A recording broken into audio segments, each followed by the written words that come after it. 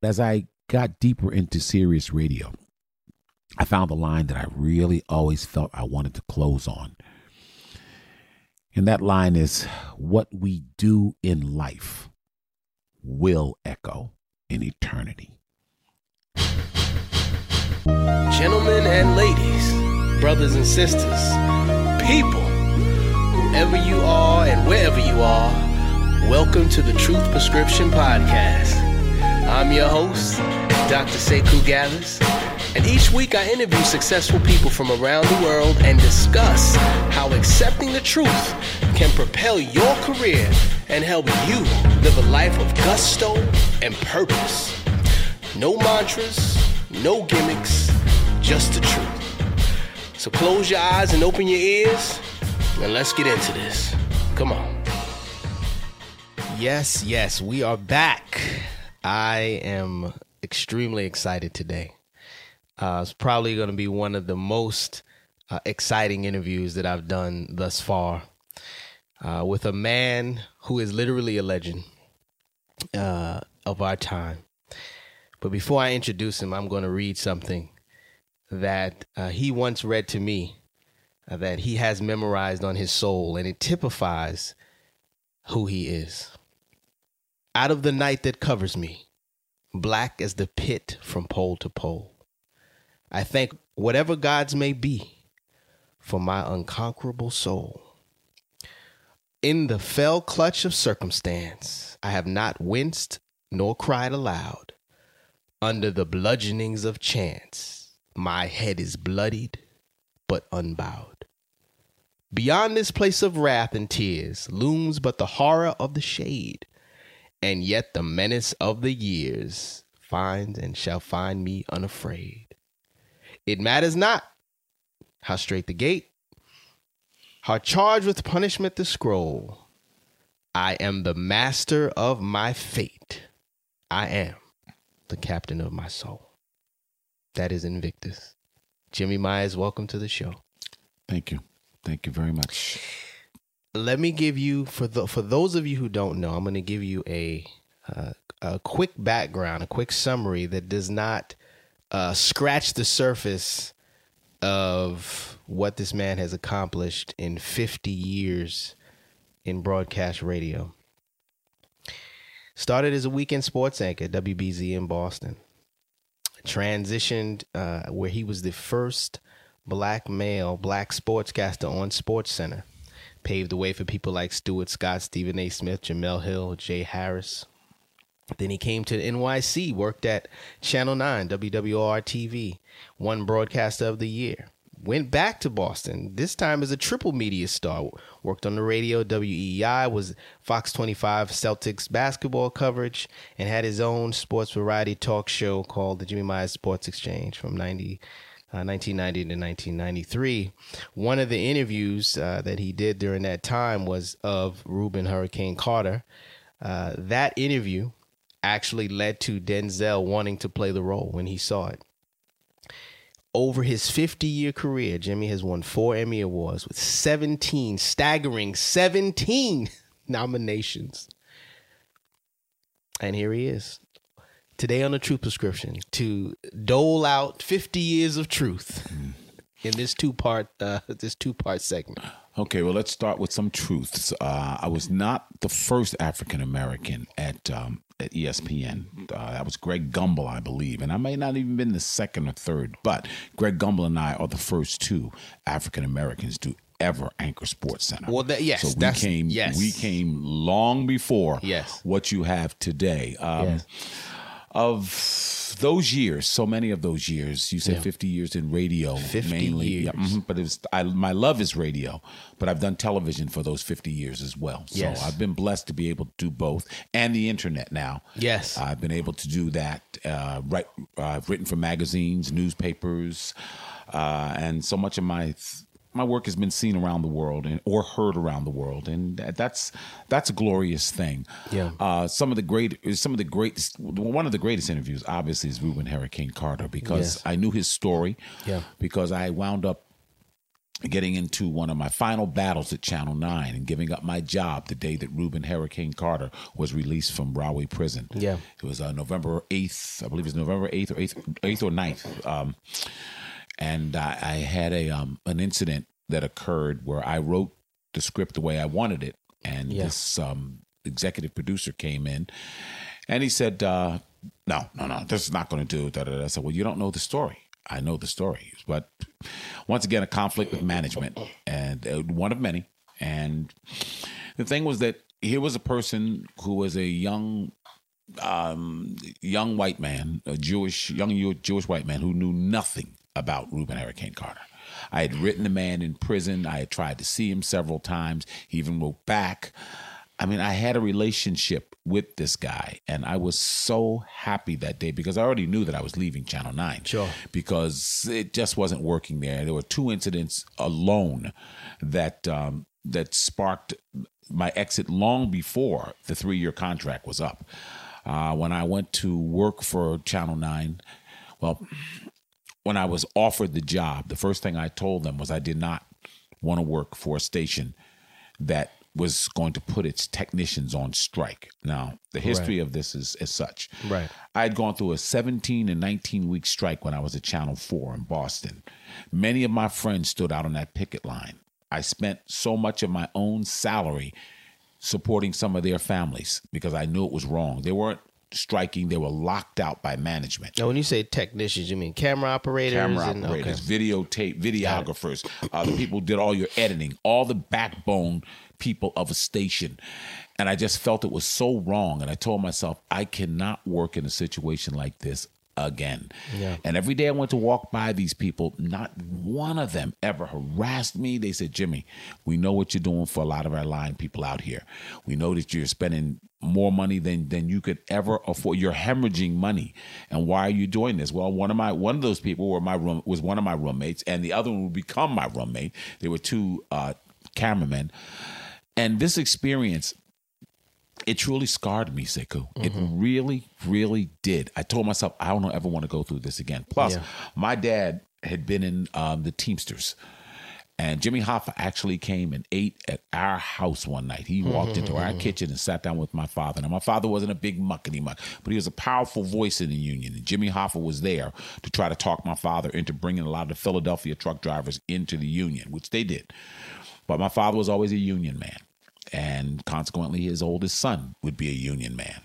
And I told myself, I will never allow something like this to happen again in my life. Well, I'm not on the job. I'm on the job less than a couple of months. And I find out that the technicians are going to be locked out at midnight. Yeah. Now, what I did, I went to my general manager's office. That day, I had worked with a temperature of 102. 102. And I just believe in going to work. Sound like Jordan, game 6. I just believe in going to work. Right. And I had done the 8 o'clock news. It was News 9 primetime, noon, and 8. So I just finished the 8 o'clock newscast, and I could barely stand up. So I went to his office, and he was not there, but his secretary, a black woman, was there. And very nice woman. She said, you don't look well. Why don't you go home? I said, well, I'm going to go to the hospital. I want to be checked out, and so forth and so forth and so on. So you go to the hospital. I'm sitting there for hours and hours and hours. Finally, a nurse saw me instead of the doctor. She said, you don't look well. You should go home. Just so happens the next day. In the hospital? She told me to go home. She says, the next day is the strike. The next day is the lockout. Yeah. So I don't come in. I'm in bed. Yeah.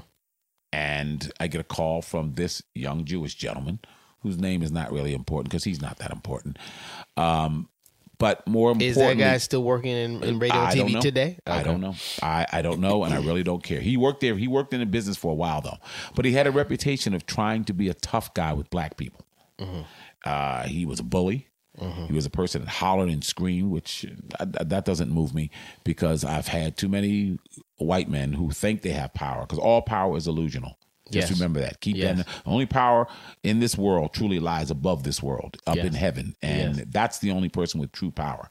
But many white men want to think that they do. And I have to say white men because there's some black men there to try to think the same thing. But once you're hung up into that, you're on the wrong plane. But let me get back to this. So he calls my home and he threatens me. well, you better bring yourself to work. You better be here or else you'll be suspended. And I said, well, at the time, if I'm right, and I'm a time schedule, I want to make sure my timeline is right. I hadn't even signed my contract. I'm working without a contract, basically, for 4 to 5 weeks. Yeah. They couldn't figure it out. But the moment I started working, I get a call from CBS. Van Gordon Sauter was the head of CBS Sports at the time. Asked me to come over and talk to him. So I went over and talked to him. And I told him, I said, it'd be very easy for me to walk out of here, come over here. I could do the morning sports drive for about 5 times more than I'd be getting paid here. And he says, well, let's take a look at what's going on here. So the word got back that I was in the CBS building. I don't know how it got back. So Peter Leone, who was the general manager, calls me and says, I understand you're being offered a job at CBS. Well, just because we haven't written your contract, and he's talking at me like I'm his child. I said, wait, first things, time out. I don't know where you heard this from. You didn't hear it from me. Right. And 2, I don't care about CBS. I'm going to do it. I'm scheduled to sign a 3-year contract here. I don't know why the contract hasn't been done so far, and I don't know why we're going through this. Make a long story short, I didn't go. Maybe I should have tried to pitch CBS, but I didn't. No, I said no. The reason being is that I called my dad and I said, Dad, listen, there's some rumors going around that I could be going to CBS, or I have a chance to go to the ABC, NBC, one of the networks right here in New York. And my father said, did you make a deal? I said, yes, but I haven't signed anything. He says, did you shake hands over the deal? Because I remember the day I went to lunch with them, I came down to New York. They took me to lunch. I shook hands. He says, then you have a deal. That's the end of this conversation, son. And we're not going to have it anymore. It's the kind of man my father was. I said, fine, I can live with that. So in the midst of this. It's interesting, though, because your father's honorable, right? One of the most honorable men I've ever met. But it's one of those situations where you're approaching a situation with honor with unhonorable people. Oh, well, that goes back way before Channel 9. Right. This goes back from the beginning of my career. But to make a long to cut to the chase of this story, I got a note from the nurse on Dr. Stationery. Sure. She had seen me and so forth and so forth. And she signed the doctor's name. How many times do nurses sign doctor's names? All the time. All the time. They call the doctor. He says, well, I didn't see Mr. Myers and so forth. So they call me in. Now they want to threaten me. You said da. I said, look, I was seen. Then I went to New Jersey and saw another doctor. Got a letter from him. They don't want to hear it. I said, look, if you're having a problem with this, you can fire me right now. Yeah. Because I'm not about to kiss your butt and make you think that I'm going to be your slave for the next 2 or 3 years. Because this is not going to happen, right? Right. That was the beginning. The end would come later. But all this told me was, more than anything, that management was not to be trusted. And I felt bad about that, because when I first went to work at Channel 4, it was, I walked in. Well, let's go back to the beginning. That's just one. That's a highlight incident, and I'll try to make these stories as quick as possible, because I could just tell you so many things. Take your time. We're going to jump into the truth prescription, but finish your story. But what's going to happen? What will happen is you'll see a painted picture. You'll see a road that was traveled with constant betrayal and deceit. Yes. And what happens is you build up a shield, and sometimes you may even make mistakes because of all the things that have been done to you. You become overly protective. You just say, no, I'm going to strike before they strike you me. walk in the room slapping. Right, I'm walking in the room, I'm walking in the room, guns out. Right. 2 guns. Right. Two, no. So, not 2 guns. Right, but two guns. Two semi-automatics. You say, okay, who wants to walk out of here? Who wants to survive from messing with this crazy young black person? My entire life. It's funny. In radio basically started. I was at Boston University, freshman, and we used to hold this little thing in the BU Miles Standish Hall lounge I invented it, called the hot seat. Well, the Budweiser hot seat is now what it was. I also gave that to ESPN years later. I would come in and sit down. I'm from Philly, and I talked to all these guys from New York right before Monday Night Football game. Monday Night Football came out at 9 o'clock. We'd be in the lounge like 8:30. So I said, wow, there's some money to be made here. Let's sit around and talk about who knows the most about sports. and nobody could win. You couldn't knock me off the seat. So if you give me a dollar, I put my dollar there. Come on. So how was it like? You had to answer a sports question? Oh, yeah. You had to show knowledge of the, not trivia. You had to show knowledge of tell me about the Giants' offensive line, why it doesn't work. And I'm going, well, this is why the Giants' offensive line doesn't work. They're cross blocking here, and they're not back shielding the quarterback. And the Giants were lousy at that time anyway. So all these New York guys thought they knew everything. So then they shifted to basketball. Then they wanted to shift to hockey. No, baseball. Oh, you know baseball. Oh, well, they didn't know that. They were in trouble. Right. They didn't even know they were in trouble. They didn't even know that. Now, hockey, remember, there was no hockey team in Philadelphia until 1967. So I'd only seen the Flyers one time, basically, before I went off to college. But I did come up to New York. And by being in New York, one of my uncles used to work at the Garden. We used to sneak in the Garden and watch the Stinky Rangers. So I did have a clue about the game. But I didn't really study the game as much as I would after I got into the business in Boston, thanks to Bobby Orr. But so this guy walks by, and his name is Alan Grubman. I'll remember Alan Grubman for the rest of my life. He's seeing me hold court one night. Now, it's a whole lounge full of people, and everyone's listening to me. Which is so interesting because it is almost like an embodiment, a prequel to the show that you had, the Sports Exchange, the Sports Exchange that you eventually had. I mean, this show was amazing. You had an entire sports bar where you were the center of attention, and you would walk around and talk sports and talk trivia and have people and play games, and it was amazing. It was an amazing 3-year run. So this was before that. Mm-hmm. So, well, this is probably the beginning of that. So he says, "Listen." He says, he comes up to my room, he knocks on my door. He says, "Listen, I'd like to talk to you for a minute." I said, "Yes." He says, "I see you got this little thing going downstairs and so forth." I said, "Yeah, it turns a small profit." He says, "Why don't you, I'd like you to come on my radio show." I said, "Cool." I knew nothing about radio other than you turn it on, listen to some music, and you turn it off. How old were you at that time? 19. Wow. So I said, "Well, what am I going to do?" He says, "I just want to talk sports with you. I'm going to bill you as the guru of Miles Standish Sports. This guy knows just about everything." Now, where do you get your background from? Well, I worked in a candy store. I had to read 4 to 5 newspapers a day, every day. And I couldn't start in sports. I had to start in the front and end in the back. So you read all the serious stuff first, and this Jewish gentleman, Alexander Frankel, who I will tell you from this day to the day I die, I owe him a part of my life. My mom, my dad, and Al, they were my 3 parents, and they demanded so much. And when Sports Illustrated first came out, I couldn't afford Sports Illustrated. And I had a little weekly job, but I couldn't afford Sports Illustrated. So what I used to do, they used to deliver your Sports Illustrateds and put them on your step. I used to go, take the Sports Illustrated, read the whole thing fast, and put it back. Mr. and Mrs. Ford. Now, the funny part was the old ink they used would leave your fingerprints on it. So they said, somebody's touching our Sports Illustrated. So they had the mailman bring it in. So I told the mailman, "Could I put Mr. and Mrs. Ford's Sports Illustrated?" "It's Mr. Ford's." He said, "Sure." So he gives it to me. I immediately had a pair of rubber gloves, Playtex rubber gloves. Like, put them on, turned every page with these red Sports Illustrated with Playtex gloves latex, on. Latex. My mother, it was Playtex at that time. Playtex gloves, sometimes real. It's like it's like a heavy duty glove that you would use, but it's rubber for washing dishes and stuff, right? Okay, yes. And they were probably made of latex. But I'm sitting there and I'm laughing, thinking of doing this. Mr. Ford didn't catch on for like a year. By that time, I said, "Hey, this is great." So I went over and asked Mr. Ford about a year later, "What do you do with your Sports Illustrated when you're done with them?" "I just throw them away." I used to pick this man's trash. I used to wait to see him come down the steps with his trash. Choom, choom. So now I have crates of Sports Illustrated. Crates of them. Big crates. Each one stacked neatly. I took what do you call it? Saran wrap, and wrap the outsides of just to make a book cover. Make a book cover of Saran and just lay them gently on each other. Wow. And then every now and then I would just go back and open up a certain edition that I liked and read over.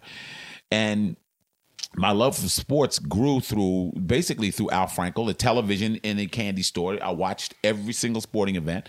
I became a Boston Celtic fan in Philadelphia, mainly because Boston had an ultimate black star.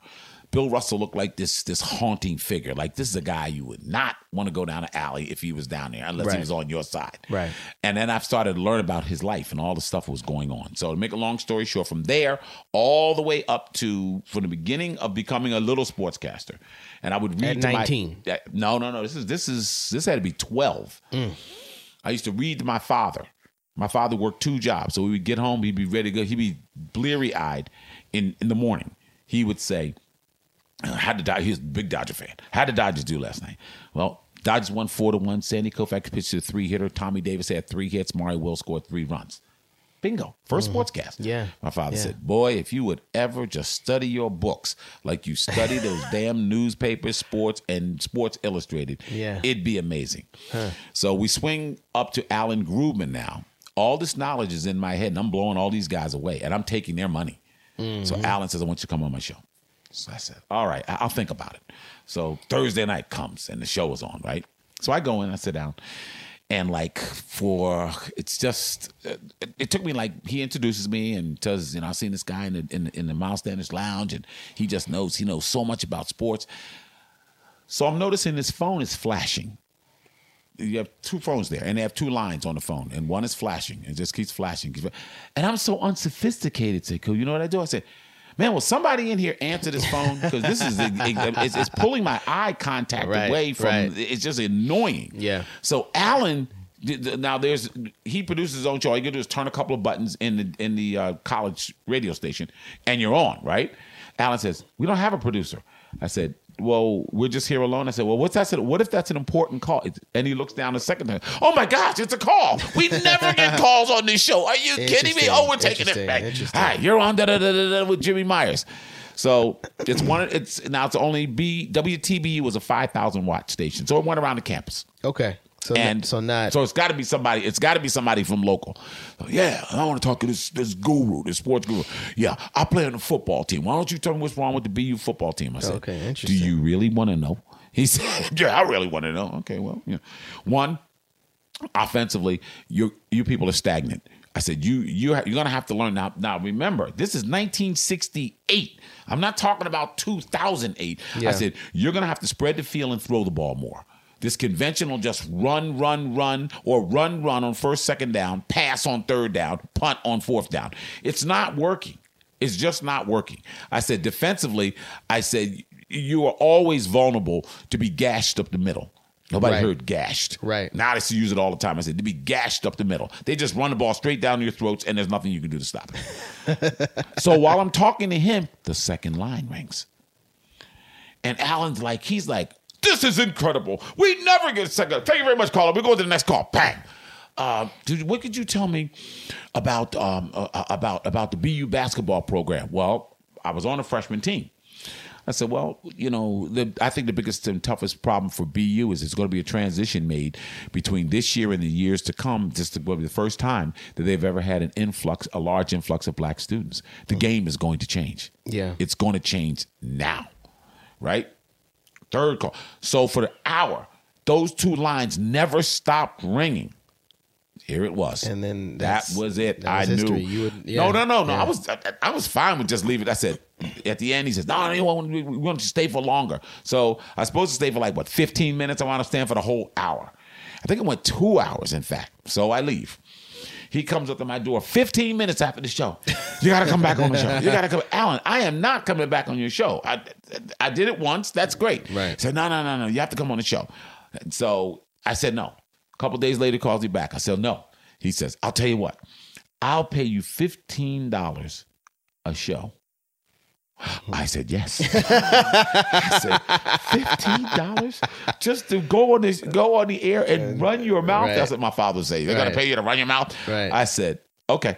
But it's interesting because imagine how much he was getting from the sponsors. Yeah, well, I didn't even want to think about that part. The sponsorship I didn't think about increased. I know you didn't think about it. All I thought about was I get a chance to talk about something that I love to talk about anyway. Right. I worked at the front desk, and all the guys come and get their mail. They would always want to talk sports. Right. And then once I became the guru in the big room, everybody said, "Man, you want to know something? Ask that guy." Right. Because if he doesn't know it, I bet you within 24 hours he'll find it out. Right. And I read like you wouldn't believe. There's no internet, Sekou. So I had to read all this stuff and memorize all this stuff. Then I would go to libraries and try to see if there's any film documentation of different things. I became a sports institution. I wasn't interested in just being a sportscaster. I had to be the most knowledgeable, and I had to be the best. Right. I had to be the one sportscaster that you weren't going to stump me if I did my homework. Right. Well, let's transition over to getting into some truth prescription here. Mm-hmm. I mean, you gave us a great story, really, just about how your gift can transport you to greater opportunities, something that you love, your passion, how it can transport you. For those who are listening to the show for the first time, the truth prescription is essentially about dealing with truth. That true success, true and lasting success, really only comes through accepting truth. So with Uncle Jimmy today, call him my uncle, he's actually my godfather. With Uncle Jimmy today, we're going to talk about either personal or professional. We'll start with now. Mm-hmm. Uncle Jim, you want to do a personal or professional?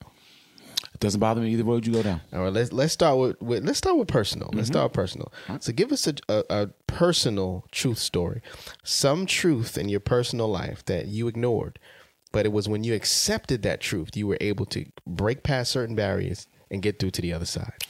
The first time I was called the N-word, I was very young. I had no idea what it meant. I was saying, well, why would that person say that to me?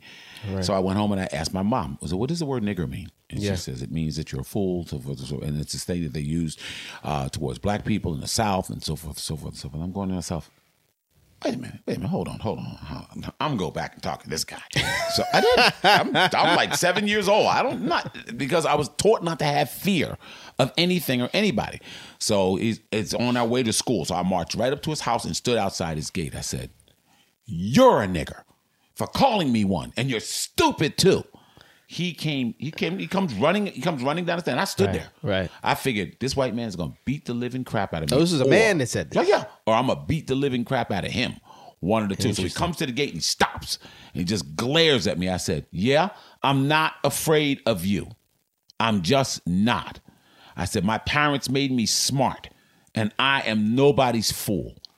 And I had to realize, or you say come to that truthful moment, that was how I was going to be described, whether it be openly, verbally, or more importantly, whether I was going to be perceived as that. Sure. From the moment I walked into any room that I had to deal with white people, a group of them, particularly white men. Never had that much of a problem with white women. They're much more sensitive to a degree, but some of them were intrigued and interested. And some of them were, that goes with the territory. That goes with celebrities. The myth. Oh, please. Anyway, but that whole thing followed me every single step of my life. And how many times I had to tell general managers, program directors, this guy, Channel 9 and so forth, I am nobody's nigger.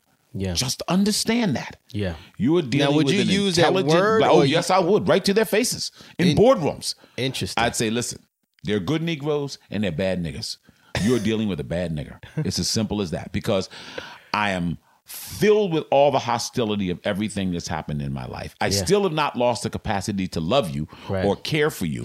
I have more white people in my life than you would ever dream. And what many of you don't understand is half my family is white.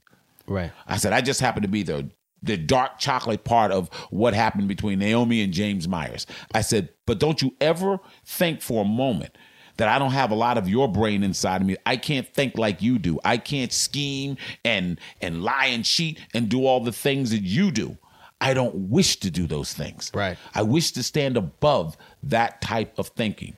But you're still in the quiet moments of your life. And sometimes when you're sitting there and you're watching me on TV and you see how good I really am, it kills you to have to say, that nigga's better than me.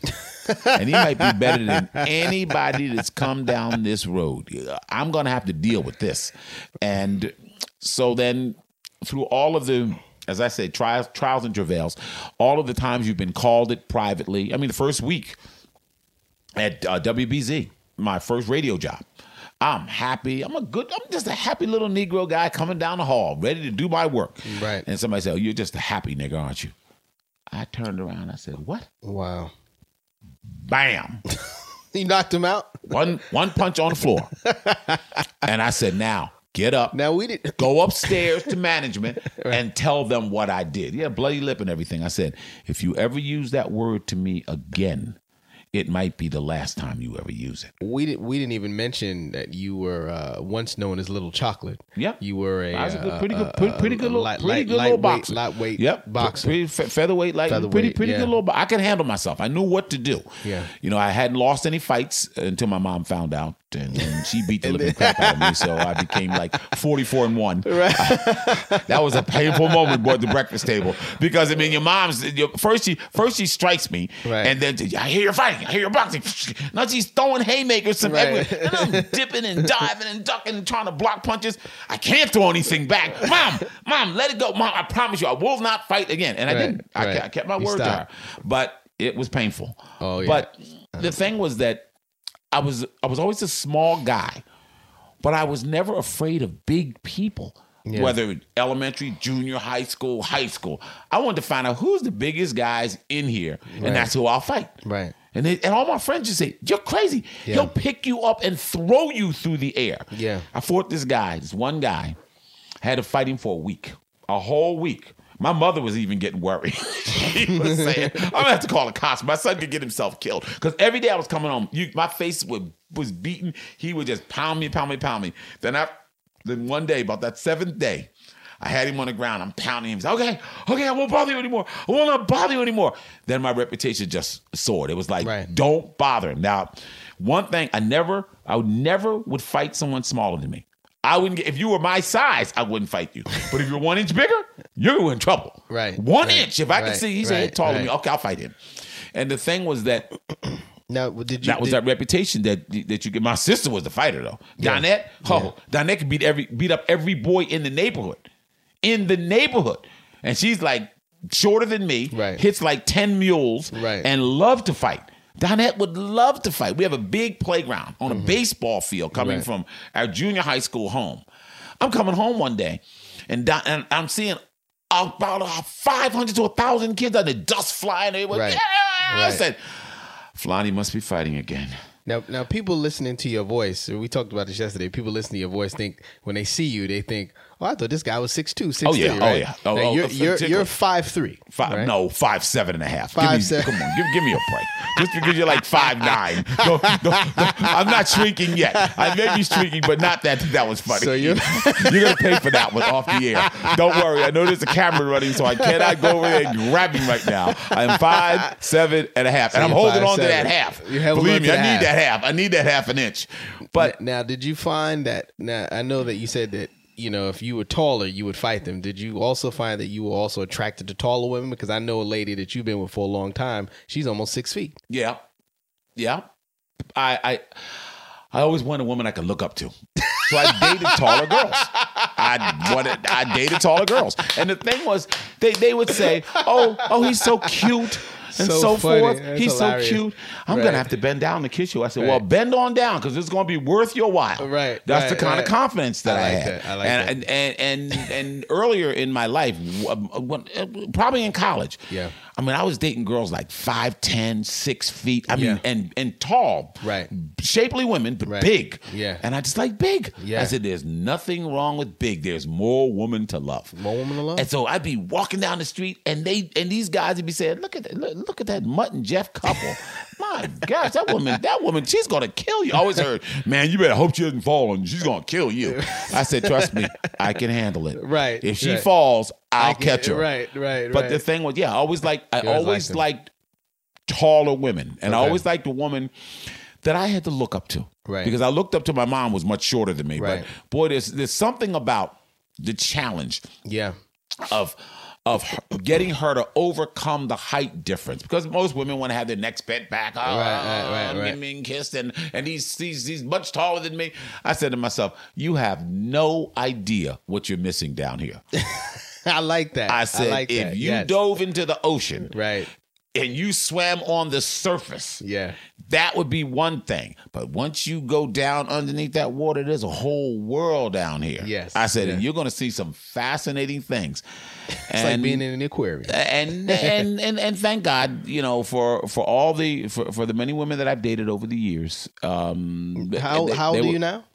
I'm 69. 69. Wow. But this, so much of this was early in my life that I did that I did most of my dating, because I'm a reporter. I'm traveling all over the place. I'm going all over the world. I don't have time to establish any permanent, relationships. Sure. So, I dated a lot. I loved it. And I love sex. So, of course. I wanted women that were hot to sex, and they wanted sex too. And it was a different era. Right. See, it's long before AIDS, long before all the other things that made us all channel our inner sexual craziness and say, look, I don't want to have my thing falling off. Right. I want to be on a needle for the rest of my life and so forth. But yeah, I mean, even my elementary school girlfriend, Laura Helen Camacho, she was like 3 inches taller than me. She's an Indian girl. Oh my gosh. And I was only like 5'1" then. She had to be at least 5'3". Man, I said, I will climb that mountain. You don't have to mountain. You don't have to worry. I'll find my way to the top. Right. And the first time she kissed me, she just leaned down and laid this little wet kiss on me. I said, don't worry. If you live in Africa, I will follow you home. She only lived on Horner Street 3 blocks away. And I just followed her back and forth. So for your personal truth, it was, as a black man, realizing and recognizing how others realizing and recognizing and accepting how others would perceive you. No, I never accepted it. I would not accept it. Well, I accepted why they thought that way. Right. When I say accepted, not accepting the definition of it, but accepting the fact that this is a reality. That this is how the world sees me. I got to deal with it. And in order for me to be successful, I need to just move through it. Yep. All right. Let's go to the professional now. Okay. Give us a professional true story. Let me see. I think the biggest professional crisis came when I was working in radio at WBZ. Now, I went from WTBU radio to WBUR, which is the big FM station at BU, and the gentleman that was running the BUR station left and came to Channel 4, WBZ radio and WBZ TV. Name was Clark Schmidt. Now, Clark remembered me because I was doing a show for him in college, and all of a sudden they needed a minority producer. Yeah, producer. I'm going to produce Boston College football games and Boston College and Patriot football games. Boston College on Saturday, Patriots on Sunday. And so you were the producer? I was the producer. So you producer? Never produced anything in my life. And behind the microphone? No. Just producing. Just producing. So there was on-air talent. Oh yeah. These guys are doing the game. So producer comes in, sets up the commercials. You know what the producer does? I set up the whole broadcast, and then I sit there and have to listen. I have to listen and have a little cue sheet where you say, "Would score 24-14, Patriots leading. We take this break." Boom, and then hit it. I tell the technician to play the commercial. That's basically it. Yeah. You got to pull all these spots. You have to run them in order, and it's a lot of money now, so you can't miss a spot or anything. And Ned Foster was the guy who was doing it, but they had lost another producer who was supposed to do this. Ned met his eventual wife and wanted to get married. Then he wanted to spend weekends with her. He didn't want to work weekends anymore. Yeah. So he tells Clark Schmidt, you got to find somebody to produce. Yeah. And so management told him it should be a minority. Okay. It wasn't that they wanted me. It's just that basically they felt they needed to have a minority. Now remember, Sekou, I'm talking about when I walked into that building the first day, I walked down that hall. There wasn't a white face. There wasn't a black face in radio at Channel 4. Not one. I walked down this long hallway. Oh, with all the studios on each side. No, offices, studios, everything. Okay. Not one black person. There but was- I've been in there was situations. one. Hey, It was yes, you. It was you. yes, but I've been used to that. But it is still the most uncomfortable feeling for a young person unless you have some type of strength within you to say, look, I'm here to do a job and this is my job. So consequently, I get the job, and there's a lot of funny stuff about the interview. But anyway, Clark calls me in. So I come in. I said, okay, look, you called me. What do you want? I said, I'm over at BU. I'm going into my junior year. What do you want? He says, I'm looking for a producer. I said, well, what does a producer do? Right. So here I am thinking he's going to offer me like $20,000, Yeah. a year. Yeah. I'm going to come in and just pull the spots on a Saturday. Yeah. You have to be here 2 hours before the game. You have to be here an hour after the game. And the game lasts 2 hours. That's 5 hours. Yeah. So, okay. So Ned Foster, whose job it was told to train me. He said, well, Ned will be there with you for the first 3 weeks. After week 1, Ned never came back. Didn't show up for week 2. Didn't show up for week 3. Wow. So I was trained in 1 week, 2 games. That's it. You either sink or swim. And was there pay? Did they pay you? Oh, this is the best part about it. So I asked him, well, how much is this job going to pay? Right. I said, I'm in college. I'm supposed to be. Right. He said, And Ned was getting paid. yeah. Oh, no, Ned was full time.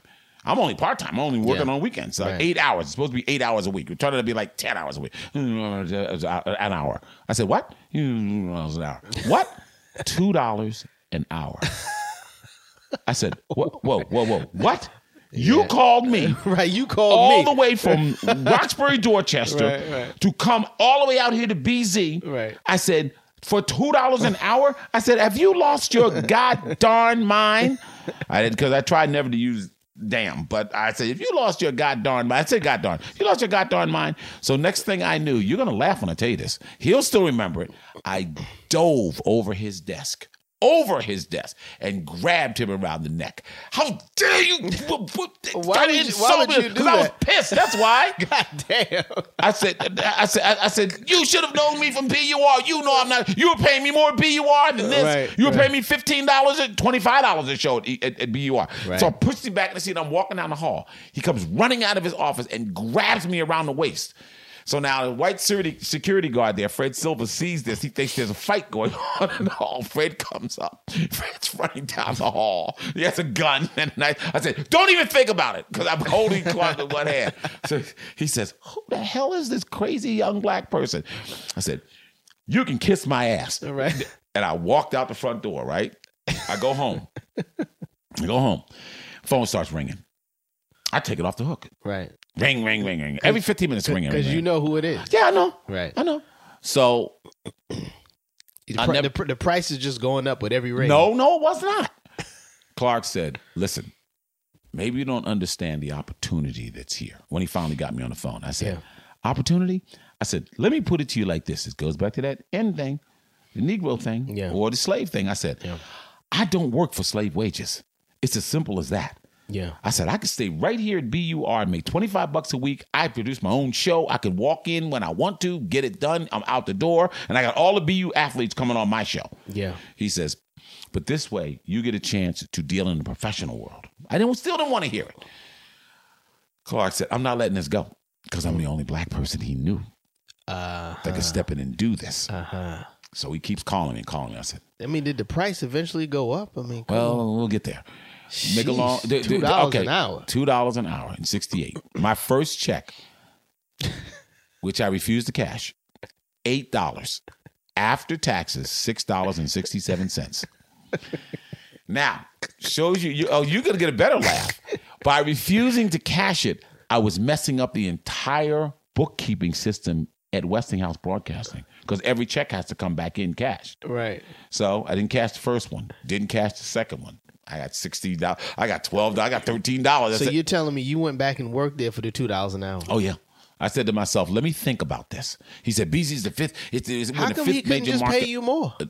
He wasn't going to pay me more. It's as simple as that. He'll probably say budget or whatever. And I just felt it was so unfair. But the one thing he had me hooked on was I loved walking in those studios, seeing those microphones, saying, and he told me, he says, well, if you think about being on the air like you are at BUR right now. This is an opportunity for you to make a professional life of this. I said, okay. Started producing football games and football games on Saturday and Sunday. So then the season changes. Football season's over. They don't want to let me go. Now I'm in school full time, Sekou. Right. Full time. Right. Yeah, my father's expecting me to go to law school. I'm getting great grades. I'm on the dean's list. And I'm saying to myself, this is what I want to do. It's what you really want to do. How do you take this $2 and make it work? Because car fare was more than that. And I said to myself, one day I'm going to tell this story to the world so they know. So eventually I took the checks and they had to print new ones, got to tore them up and just pile them in a little pile and just put them under the accountant's office door or whatever, something like that. And they said, we got to write new checks. So by the time they gave me checks, I would, you know the stub? Yeah. I would keep the stub. So I framed the first stub. I still have it somewhere, right?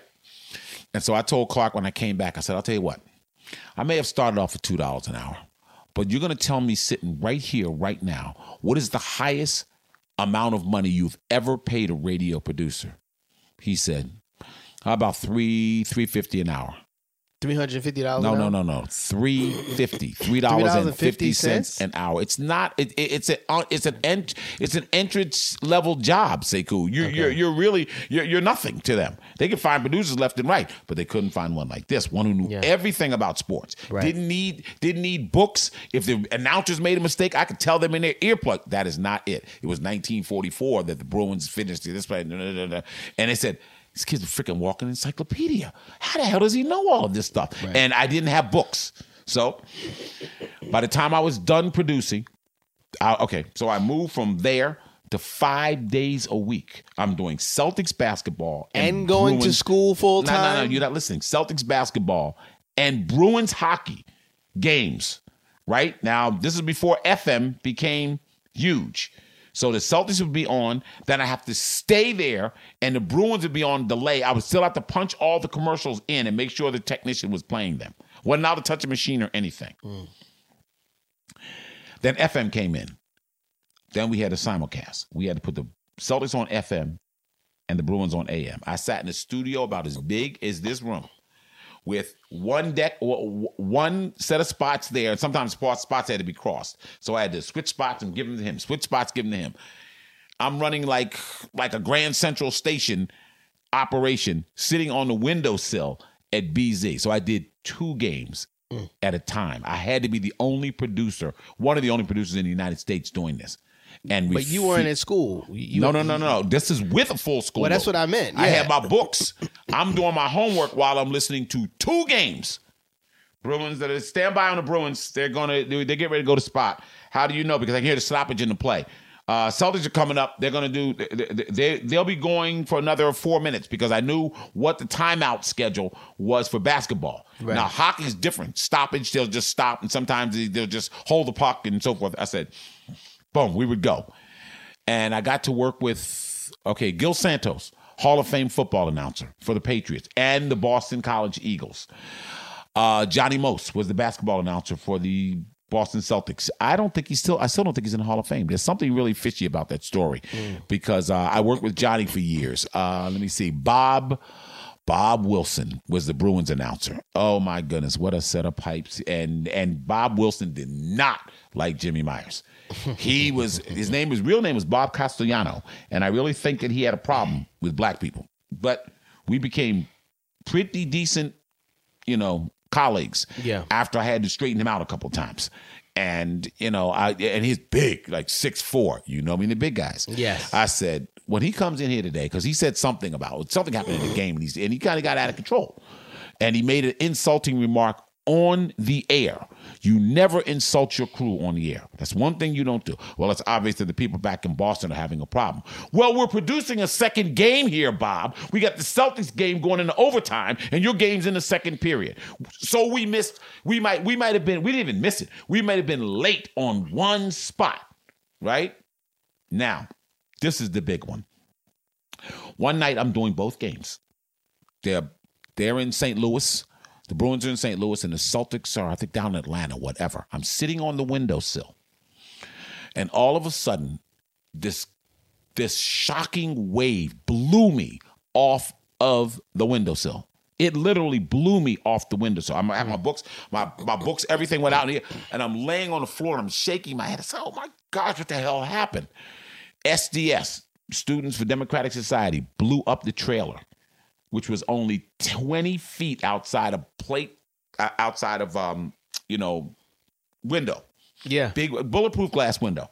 And this is where I was sitting in the control room, and boom, the impact shook the whole building, right? And that's why we missed the spot. And I didn't feel like hearing his crap. Right. I said, Are you crazy? Right. So I said, Lee, I think Lee, the technician's name was Lee, and Lee said, are you okay? I said, I don't know. I'm feeling, my head hurts and everything. And my shoulder is like killing me. I got whipped off. I got knocked off the thing. It was a big explosion too. Blew the whole trailer up. So I look out the window and the glass shards from the trailer are falling down along with metal pieces and so forth. I said, somebody just blew up the trailer. I said, call the police department, call the bomb squad. So we called the police department, the bomb squad. So they come. And now Bob is complaining. He doesn't understand what's going on, which he has a right. Bob had kind of a temper. But I told Bob, I said, you got to chill. Something's going on here, and I can't tell you what it is by phone. Because I have a phone line directly into his ear plug, into his ear set. So he doesn't know that I said, we've had an explosion at the station. Once the fire department got there, I said, they are telling us we have to leave right now. There could be a secondary device here and so forth. I said, you're on your own. So I said, I hope you got a lot of cover material, because we're not coming back in unless the fire department tells us we can come back in. So we go out the building. So I'm sitting out there in the parking lot. I'm saying, oh, they're going to blame me for this too. I can feel it coming. Jimmy must not have wanted to work, so he set a bomb off. I said, Myers, calm down. What's the hell's the matter with you? You're alive. This thing could have killed you. Yeah. For $250 an hour. So make a long story short, we had a bit sheet. Right. And a bit sheet, you have to write down everything that happens during a broadcast. It's a mistake. Yeah. My bit sheets became so clean, I was proud of them. I wanted to go through a double broadcast, nothing on the sheets, made every commercial, got everything in, got everything out. This night, it got a little raggedy. Yeah. Yeah. 10:02. Bomb explodes. Wait, it gets better. 10:03. Pick self up off floor. Groggy, head hurting, shoulder killing me. Still have not figured out what somebody blew up. Right. 10:04. Looking out window with shards coming down like snow. 10:05. I think somebody still has that bitch sheet. I said 10:20. Told to evacuate building. Will not be back unless I'm told I can come back. Exclamation point, exclamation point, exclamation point. So, excuse me. Of course, my management thought it was funny. Wasn't your life on the line there, right? Right, of course. And they wanted to act like it was nothing. I said, are you out of your mind? Now they have chain link fences around the station and everything. But these guys actually set a bomb that could have killed somebody. Yeah. And I know they're out there somewhere. They maybe got away with it or think they got away with it. I remember you. But that's what producing radio was like. And immediately I walked in that Monday and said, look, I don't want to hear from Bob Wilson or anybody else. I'm done. Yeah. I mean, it's getting dangerous to work in this place. Yeah. I'll go back to college radio. Right. So they want to give me a raise. I said, wait a minute. A black man's got to be damn near blown up before you give him a 50-cent raise? Are you kidding me? 50 cents. 50 cents. So now you... No, I'm from $2.50 to like $3 an hour now, right? I went from $3, I jumped to $4. Now they want me to produce this show called Calling All Sports with Guy Manella. Okay. Guy was an ex-news person who didn't work. It didn't work for him at BZ, so he wanted to. So they wanted to keep him because they brought him from Milwaukee. Excellent newsman, good, very good journalist, but he wasn't a sports guy. Guy would be the first one to he laughed about sports. Everything was funny to him. Yeah. But people weren't taking him seriously because the guy that was there before him, Eddie Andelman, had this whole thing about sports. And people were getting into sports talk radio. But Eddie wanted more money. He left for another station. And Guy was the news director who they had fired. They said, well, what are we going to do with Manella? Let's push him over into sports.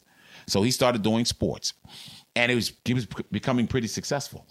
I become his producer. He's over the top. his numbers doubled.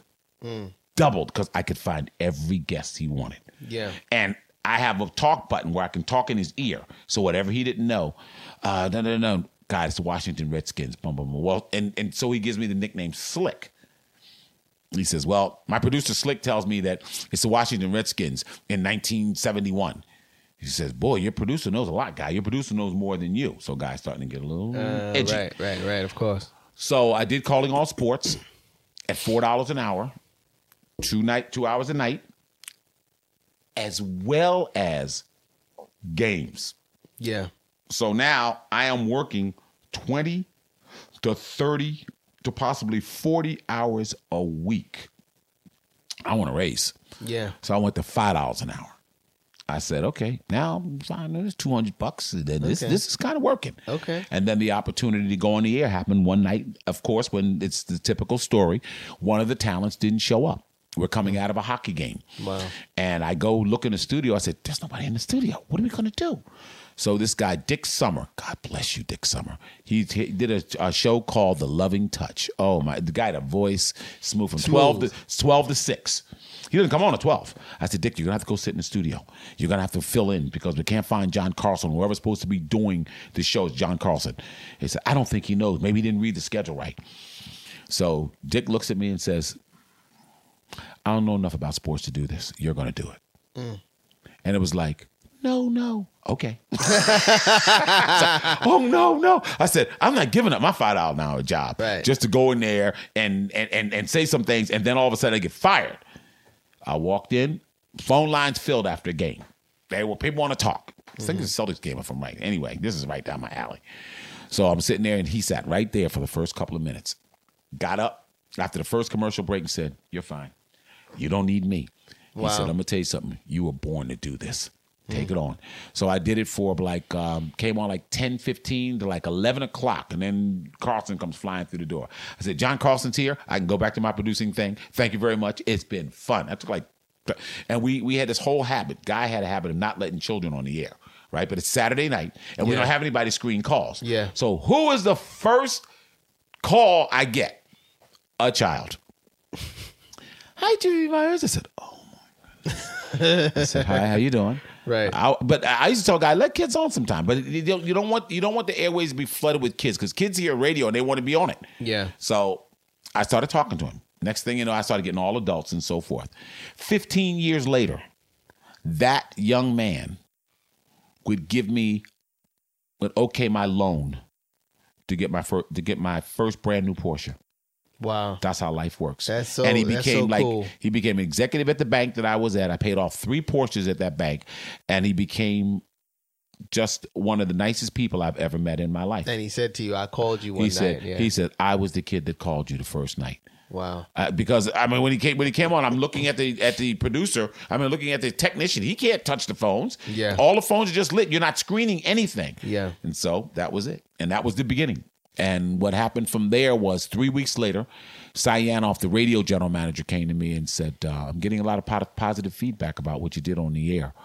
I thought he was coming to fire me. Right. But anyway, he says, how'd you like to try weekends? He says, that way it saves me from having to bring Johnny Most in when he's not working on a weekend, Bob Wilson from hockey when he's not working on the weekend, John Carlson and the rest of these guys. So I said, sure, I'll do it. So ratings went from we were rated 4th in the market behind 3 music shows on a Saturday night. Who the heck's gonna be listening to sports radio on a Saturday night? Right. In 6 months, it was 1, and it stayed 1 to the day I walked away from it. Wow. So bring us back. Your professional truth prescription was that no matter what anyone said about my color, I was going to overwhelm them with my brilliance in what I was doing, whether it was sports radio, television, talk, serious talk, producing. Every job I wanted to do, I wanted to do it to the best of my ability. And I told myself, well, one, I didn't drink, I didn't smoke, and I didn't do drugs. So I said, I never have to worry about this. So all I have to do is worry about the colored person syndrome of being on time. Yeah. So I would show up 2 hours ahead of time. Yeah. If the game came on at 7, I'm there at 5. Yeah. And these are hours I'm not getting paid for. Of course. I show up with my books and everything. I'll do my homework right here because nobody's going to say Jimmy Myers was late. Yeah. And that's the way I operated. I wanted to break all perceptions. That's the true prescription. I was surrounded by white people, so you have to say white people. There were very few blacks, and I got 9 blacks hired there in radio and TV before I left. Okay, because that was my motivation to. I didn't want to be the only. Oh yeah, I didn't want to be I did not want to be the only person when I walked down that hall that I would see. Right. Didn't want to see it. You don't want to see that again. I even got my own brother hired as a salesperson. And that was part 1 of the Truth Prescription podcast with Jimmy Myers. The second half of this interview will drop on Monday, April 2nd. Until then, as Dr. Gathers always says, the truth shall set you free if you let it.